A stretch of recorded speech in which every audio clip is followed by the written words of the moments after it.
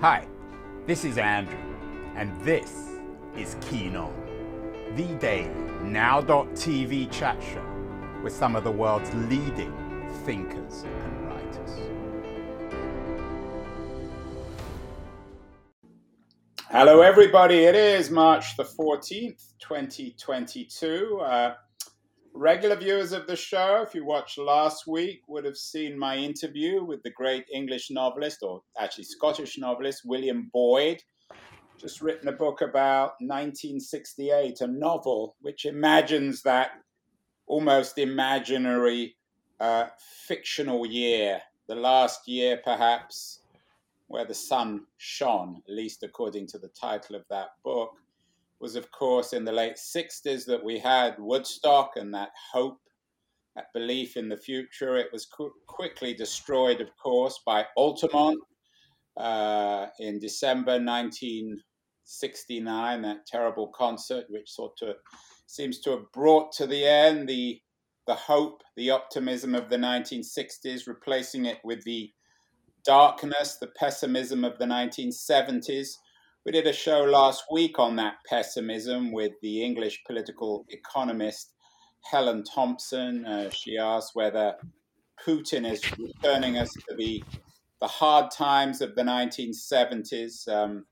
Thompson has a new book out called Disorder, Hard Times in the 21st Century, which is a book about going back in some ways to the 1970s. But just as Altamont marked the end of the 1960s, perhaps there's one event which, above all else, captured how the 1970s seems such a dark period now. It's still not an event that well known. Unfortunately, we're going to be able to talk about it today. It was the 1970 Bola cyclone in East Pakistan, which killed almost 300,000 people. And it is indeed the subject of the book today and our conversation.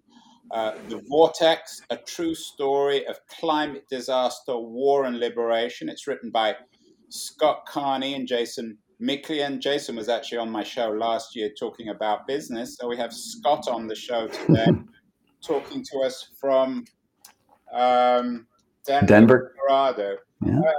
Scott, before we get into the Vortex, is there something about this event that brought the curtain down, do you think, on the 1960s? We're going to talk a little bit about George Harrison later in the show, and his conflict for East Pakistan.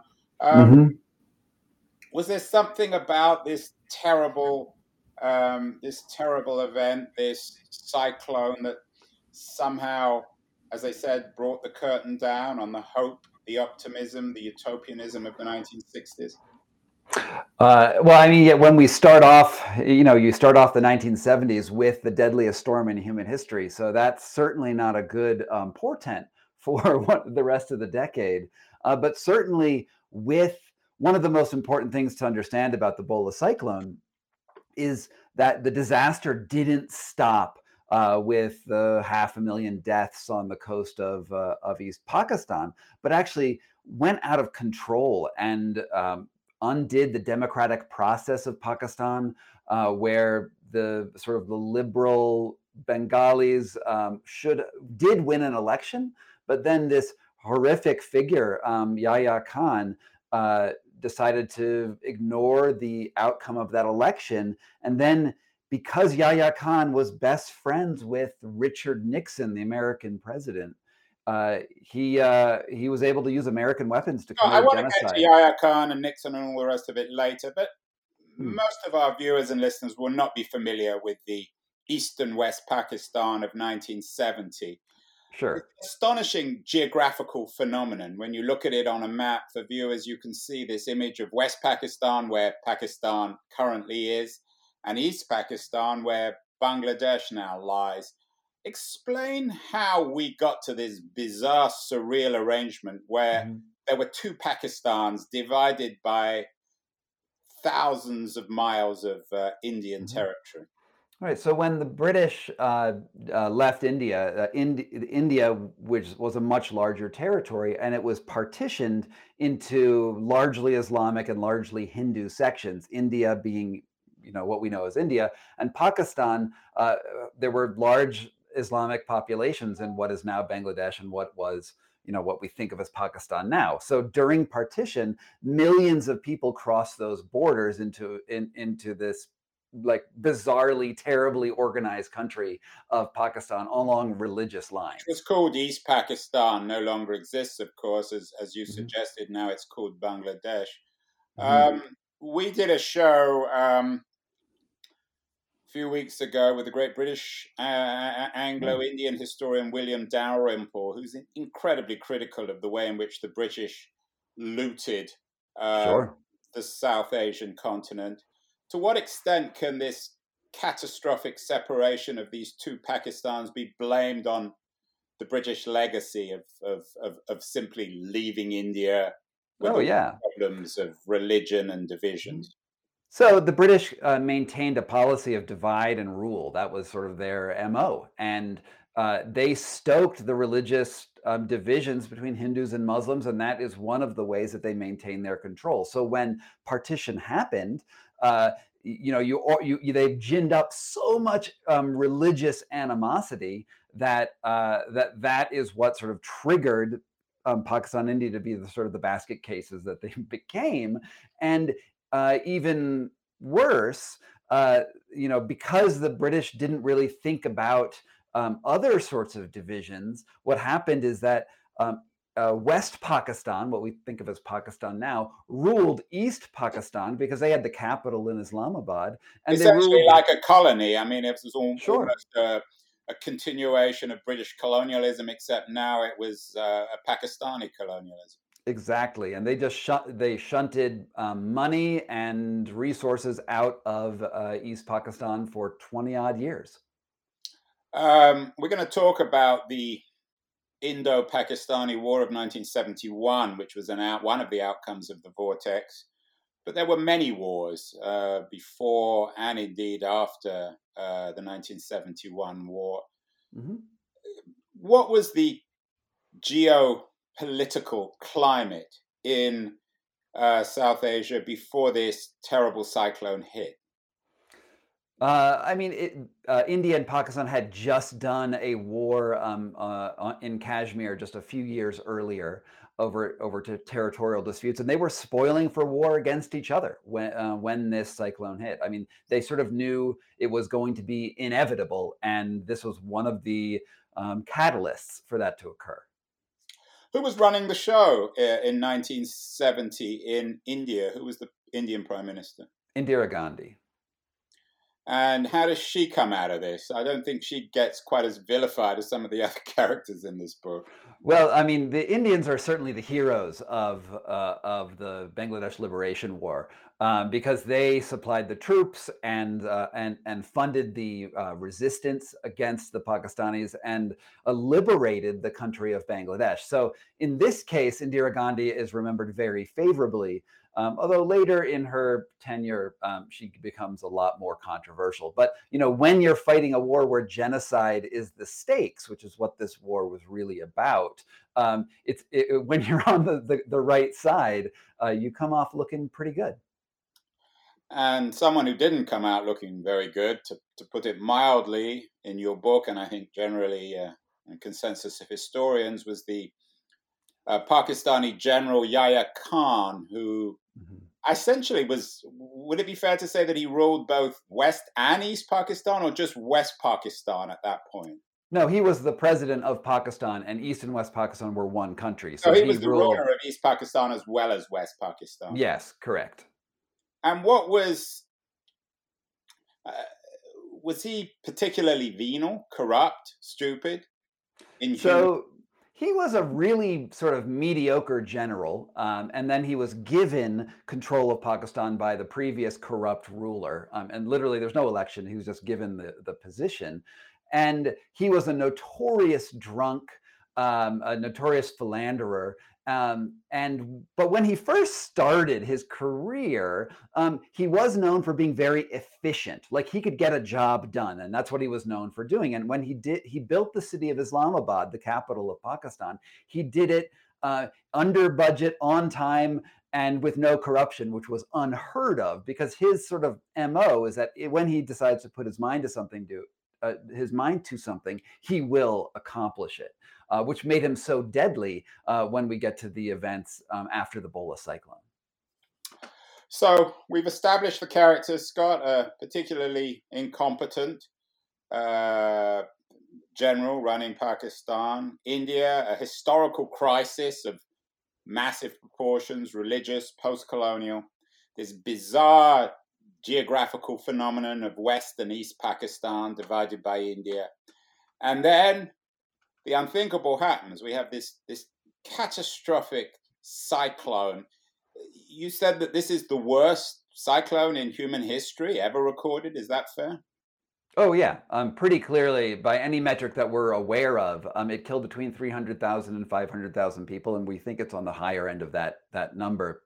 Bangladesh, what is now Bangladesh, is the lowest lying country on Earth, with the highest population right in those areas. And when we had a 20-foot storm surge, when on a full moon, so it was much higher than normal, this just wiped out entire islands. Some of the only people to survive were the people who could climb trees and could hang on to the tops of palm trees, as their entire families were swept away into the maelstrom.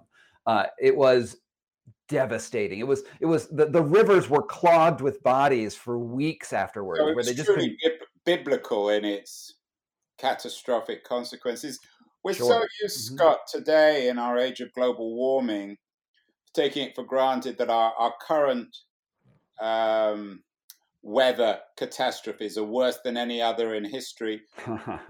Is your reading of the 1970 Bola cyclone on November the 11th, 1970, was it global warming related, or was it just some accidental catastrophe brought to us by the gods? No, there's no way to say that this was caused by global warming. That's not how we were able to scientifically talk about it. But I think one of the important takeaways of this book is that when these storms land on coastlines, they don't only hit populations, but they topple political systems as well. So even though we can't say the Bola cyclone was caused by climate change, what we can say is that in a future where we will be affected by climate change and we will have more powerful storms more frequently, every time one of those storms happens, it's a roll of the dice, and we're rolling those dice more and more frequently now. So it's a metaphor. Scott Carney's new book, or he co-authored, The Vortex, a true story of history's deadliest storm, an unspeakable war and liberation.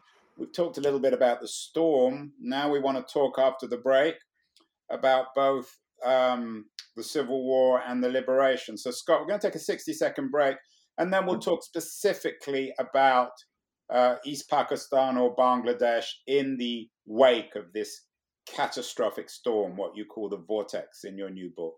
So we'll be back in about 60 seconds with Scott Carney, the co-author of The Vortex. Hi everyone, Andrew here again.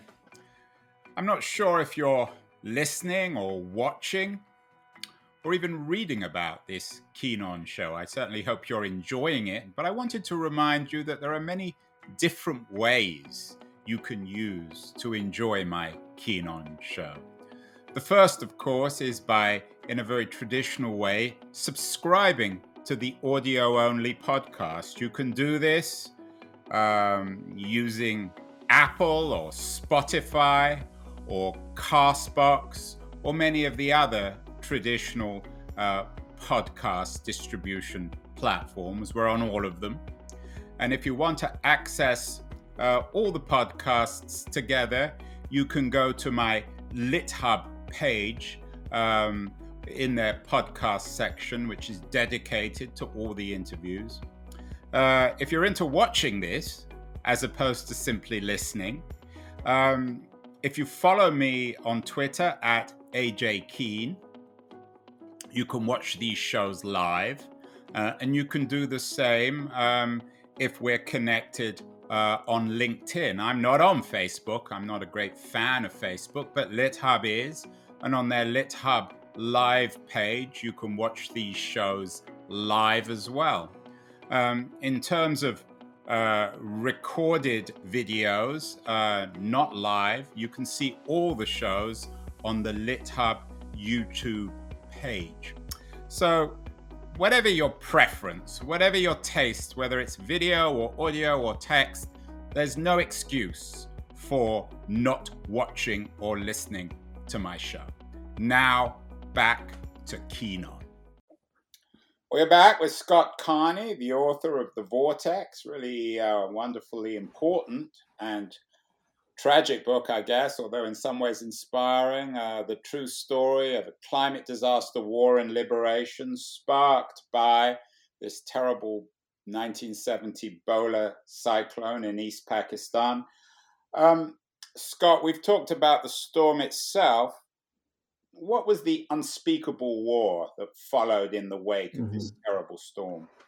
So after the storm hit, Yahya Khan, who was, this terrible president of Pakistan, he lost the first free and fair election that Pakistan was ever going to have, because that happened 2 weeks after the storm hit. And he did such a terrible job with disaster relief that all of the Bengalis more or less voted in a block against him. And it's about the equivalent of, say, in a US election, 70% of the population going Democrat. I mean, it was a landslide against him. And then he said, that's terrible. He doesn't want to lose power. So his quote is, if I kill 3 million of them, the rest will eat out of my hand.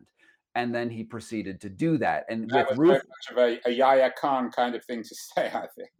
Absolutely. And, as I said, that he was known for being very efficient when he built Islamabad. Well, he used that sort of efficiency to create basically another Holocaust. In the course of 1 year, he killed 3 million people just absolutely brutally with. That's a fairly shocking statement, Scott. You say he killed. You mean he consciously, or it was a consequence of his inefficient, dumb policies? No, he straight up killed them. I mean, he would round people up in groups and machine gun them. He would light villages on fire with flamethrowers and kill the people as they left. He rounded up everyone in Dhaka and killed all the intellectual class, the students. I mean, this was a straight up genocide, and it's been straight up forgotten by most of the world. Why? Why has it been forgotten? We remember, of course, we talked earlier in the show about how the 60s became the 70s. We remember George Harrison's famous concert for Bangladesh in August 1971 to raise money for the people hit by the terrible storm. Why don't we remember this other great crime against humanity in Bangladesh by Khan? Well, I mean, at the time, it was certainly big news, right? This was on the cover of all the papers, cover of all the magazines. But I do believe that Vietnam, which was happening at the same time, overshadowed a lot of this because we had so many American troops committed in Vietnam at that time.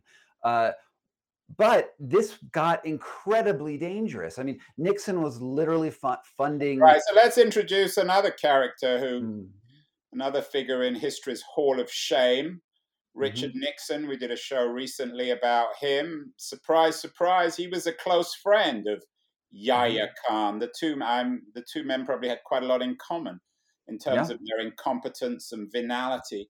How was Nixon thinking about East Pakistan in the context of the Cold War, which of course dominated his thinking in 1970 and 71? So Nixon was noted to be best friends with Yahya Khan, best friends in the world, which is a very weird thing because his relationship with Pakistan went back to his early years in governance. They were probably the only two people who could stand each other, right? Yeah, possibly, that is true.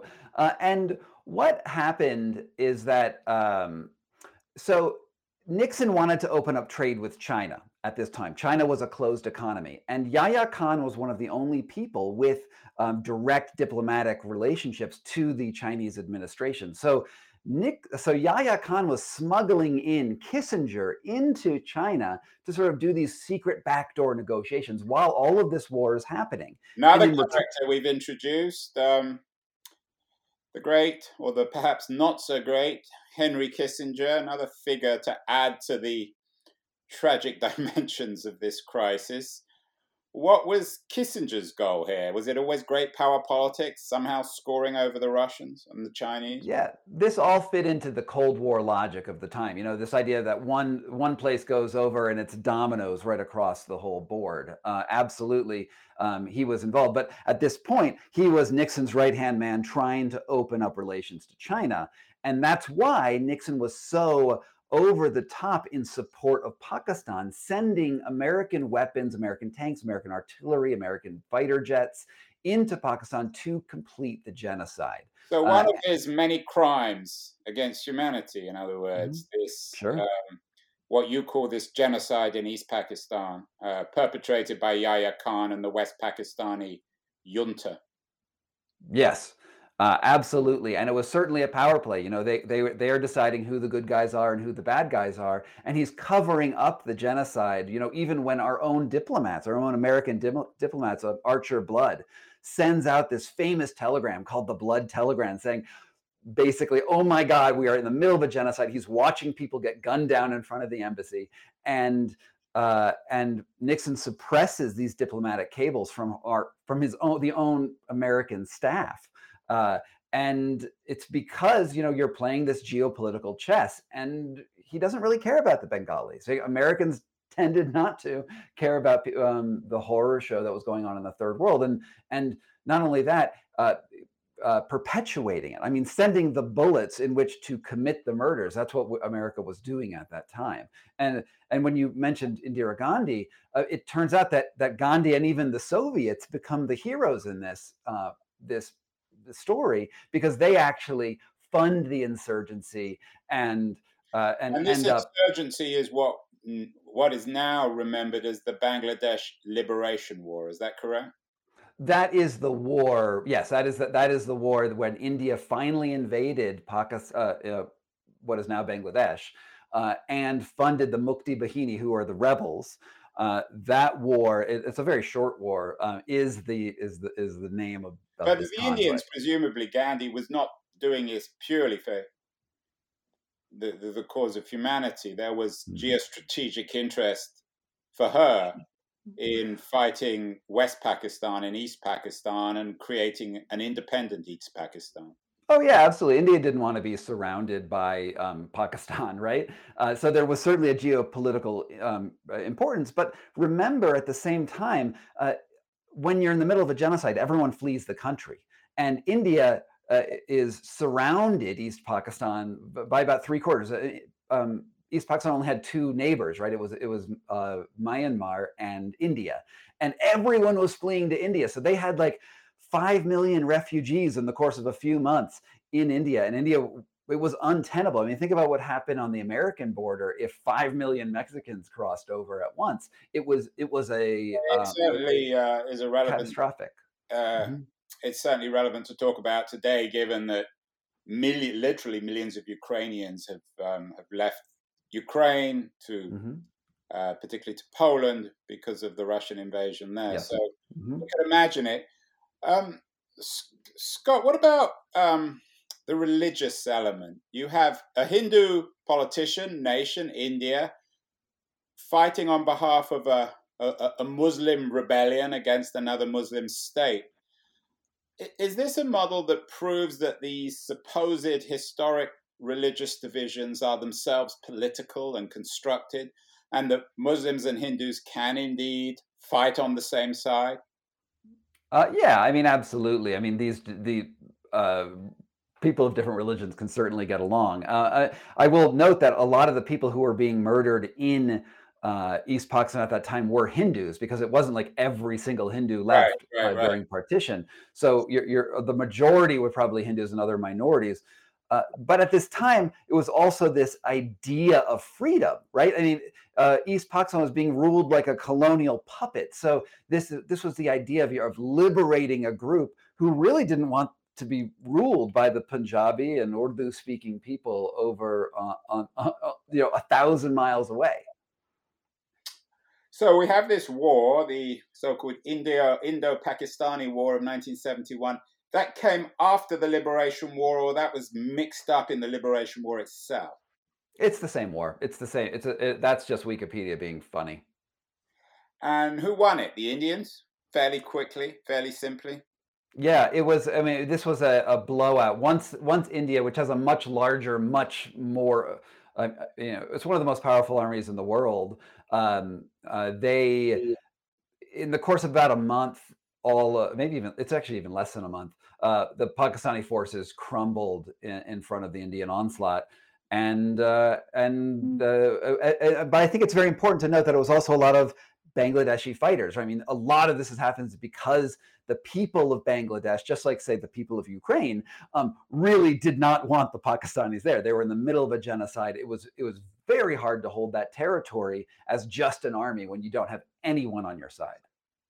And how did Richard Nixon and Henry Kissinger respond to the fact that their client and Richard Nixon's supposedly best friend was defeated? Mm-hmm. Well, at first, it wasn't totally clear he would be defeated, even though there were all these arrayed forces against him, because Yahya Khan believed in the Cold War logic. And he called on Nixon to help. And so Nixon sent the USS Enterprise, which is our supercarrier, into the Bay of Bengal with orders to nuke the Indian army as it was coming in to defend, because we have these constellation of alliances. The Soviets sent You their. use the N word, Scott. Nuke? You mean fire a nuclear missile at the Indian army? I mean, fire a nuclear missile at the Indian army and the Soviet submarine fleet, which entered the Bay of Bengal, and they actually faced off within visible distance of each other in the middle, this arbitrary line in the middle of the Bay of Bengal. And Henry Kissinger was urging Nixon to nuke the Soviet fleet and to destroy the Indian Air Force with American firepower. The only reason that this didn't happen, and it's very, very tense, is because Dhaka fell to the rebels.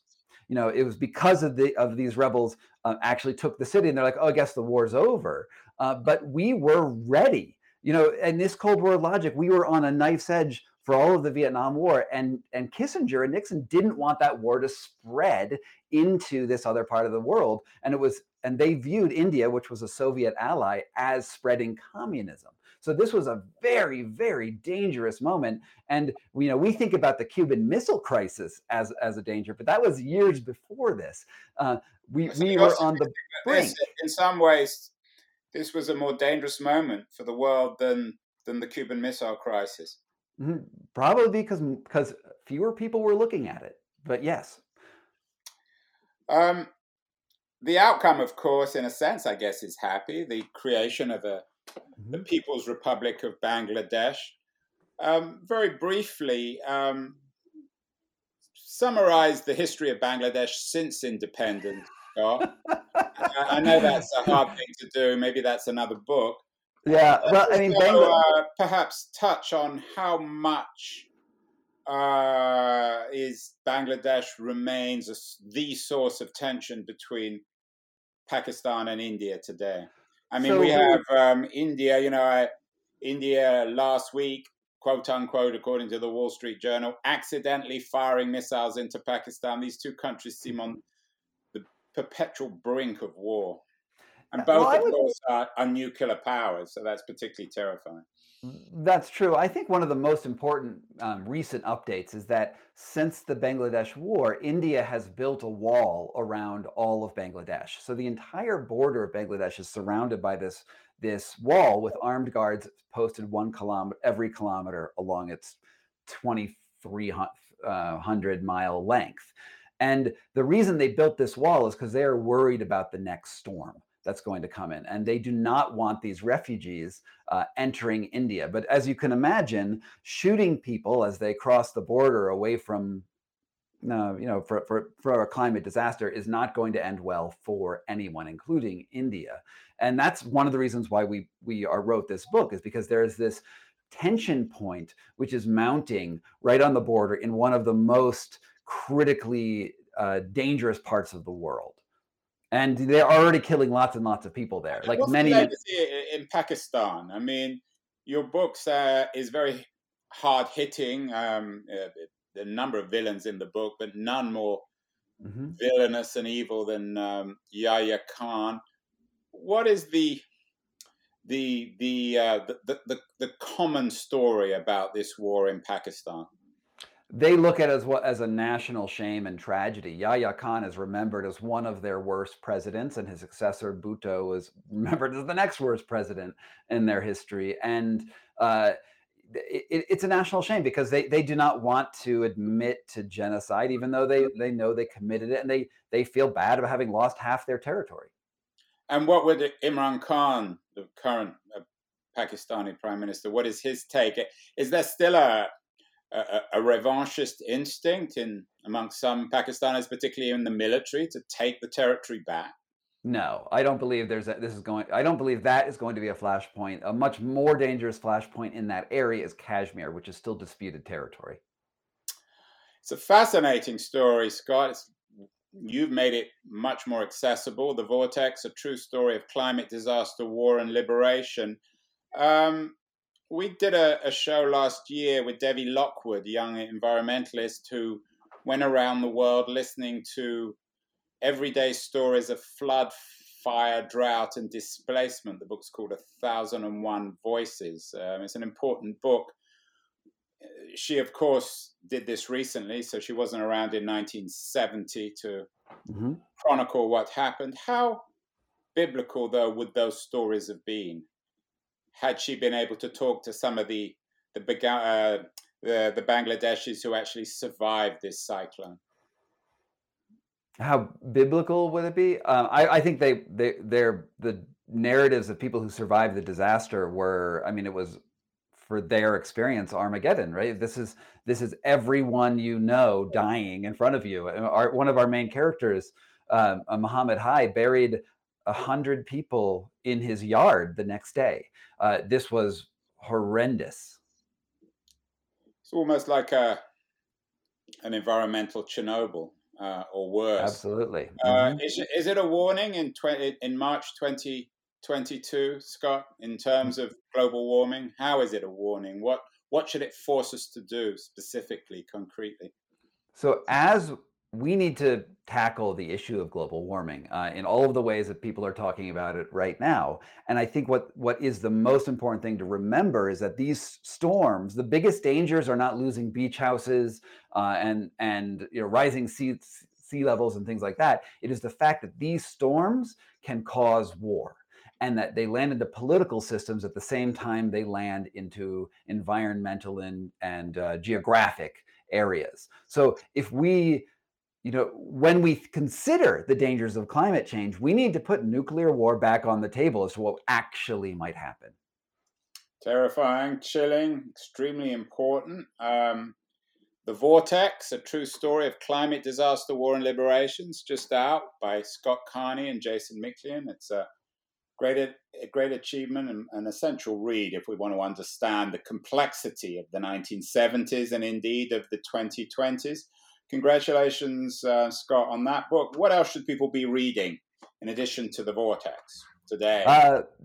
Definitely read my book, but also I think this book is really good. It's called Immune by Philip Detmer, and it's about how the immune system works, which I think is something that we really need in an era where we're just getting out of a pandemic and there's so much misinformation out there. It's really well illustrated, and it breaks down some really complex ideas into great illustrations and good metaphors. So read Immune, Philip Detmer.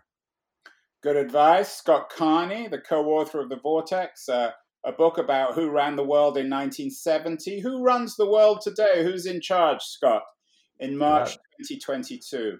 At the moment, it seems like Putin has the world by its throat. I don't know if he rules it, but he certainly is dictating what's going to happen in Ukraine, and he has his finger on the nuclear button. So at the moment, he's in charge, but I don't think he should be.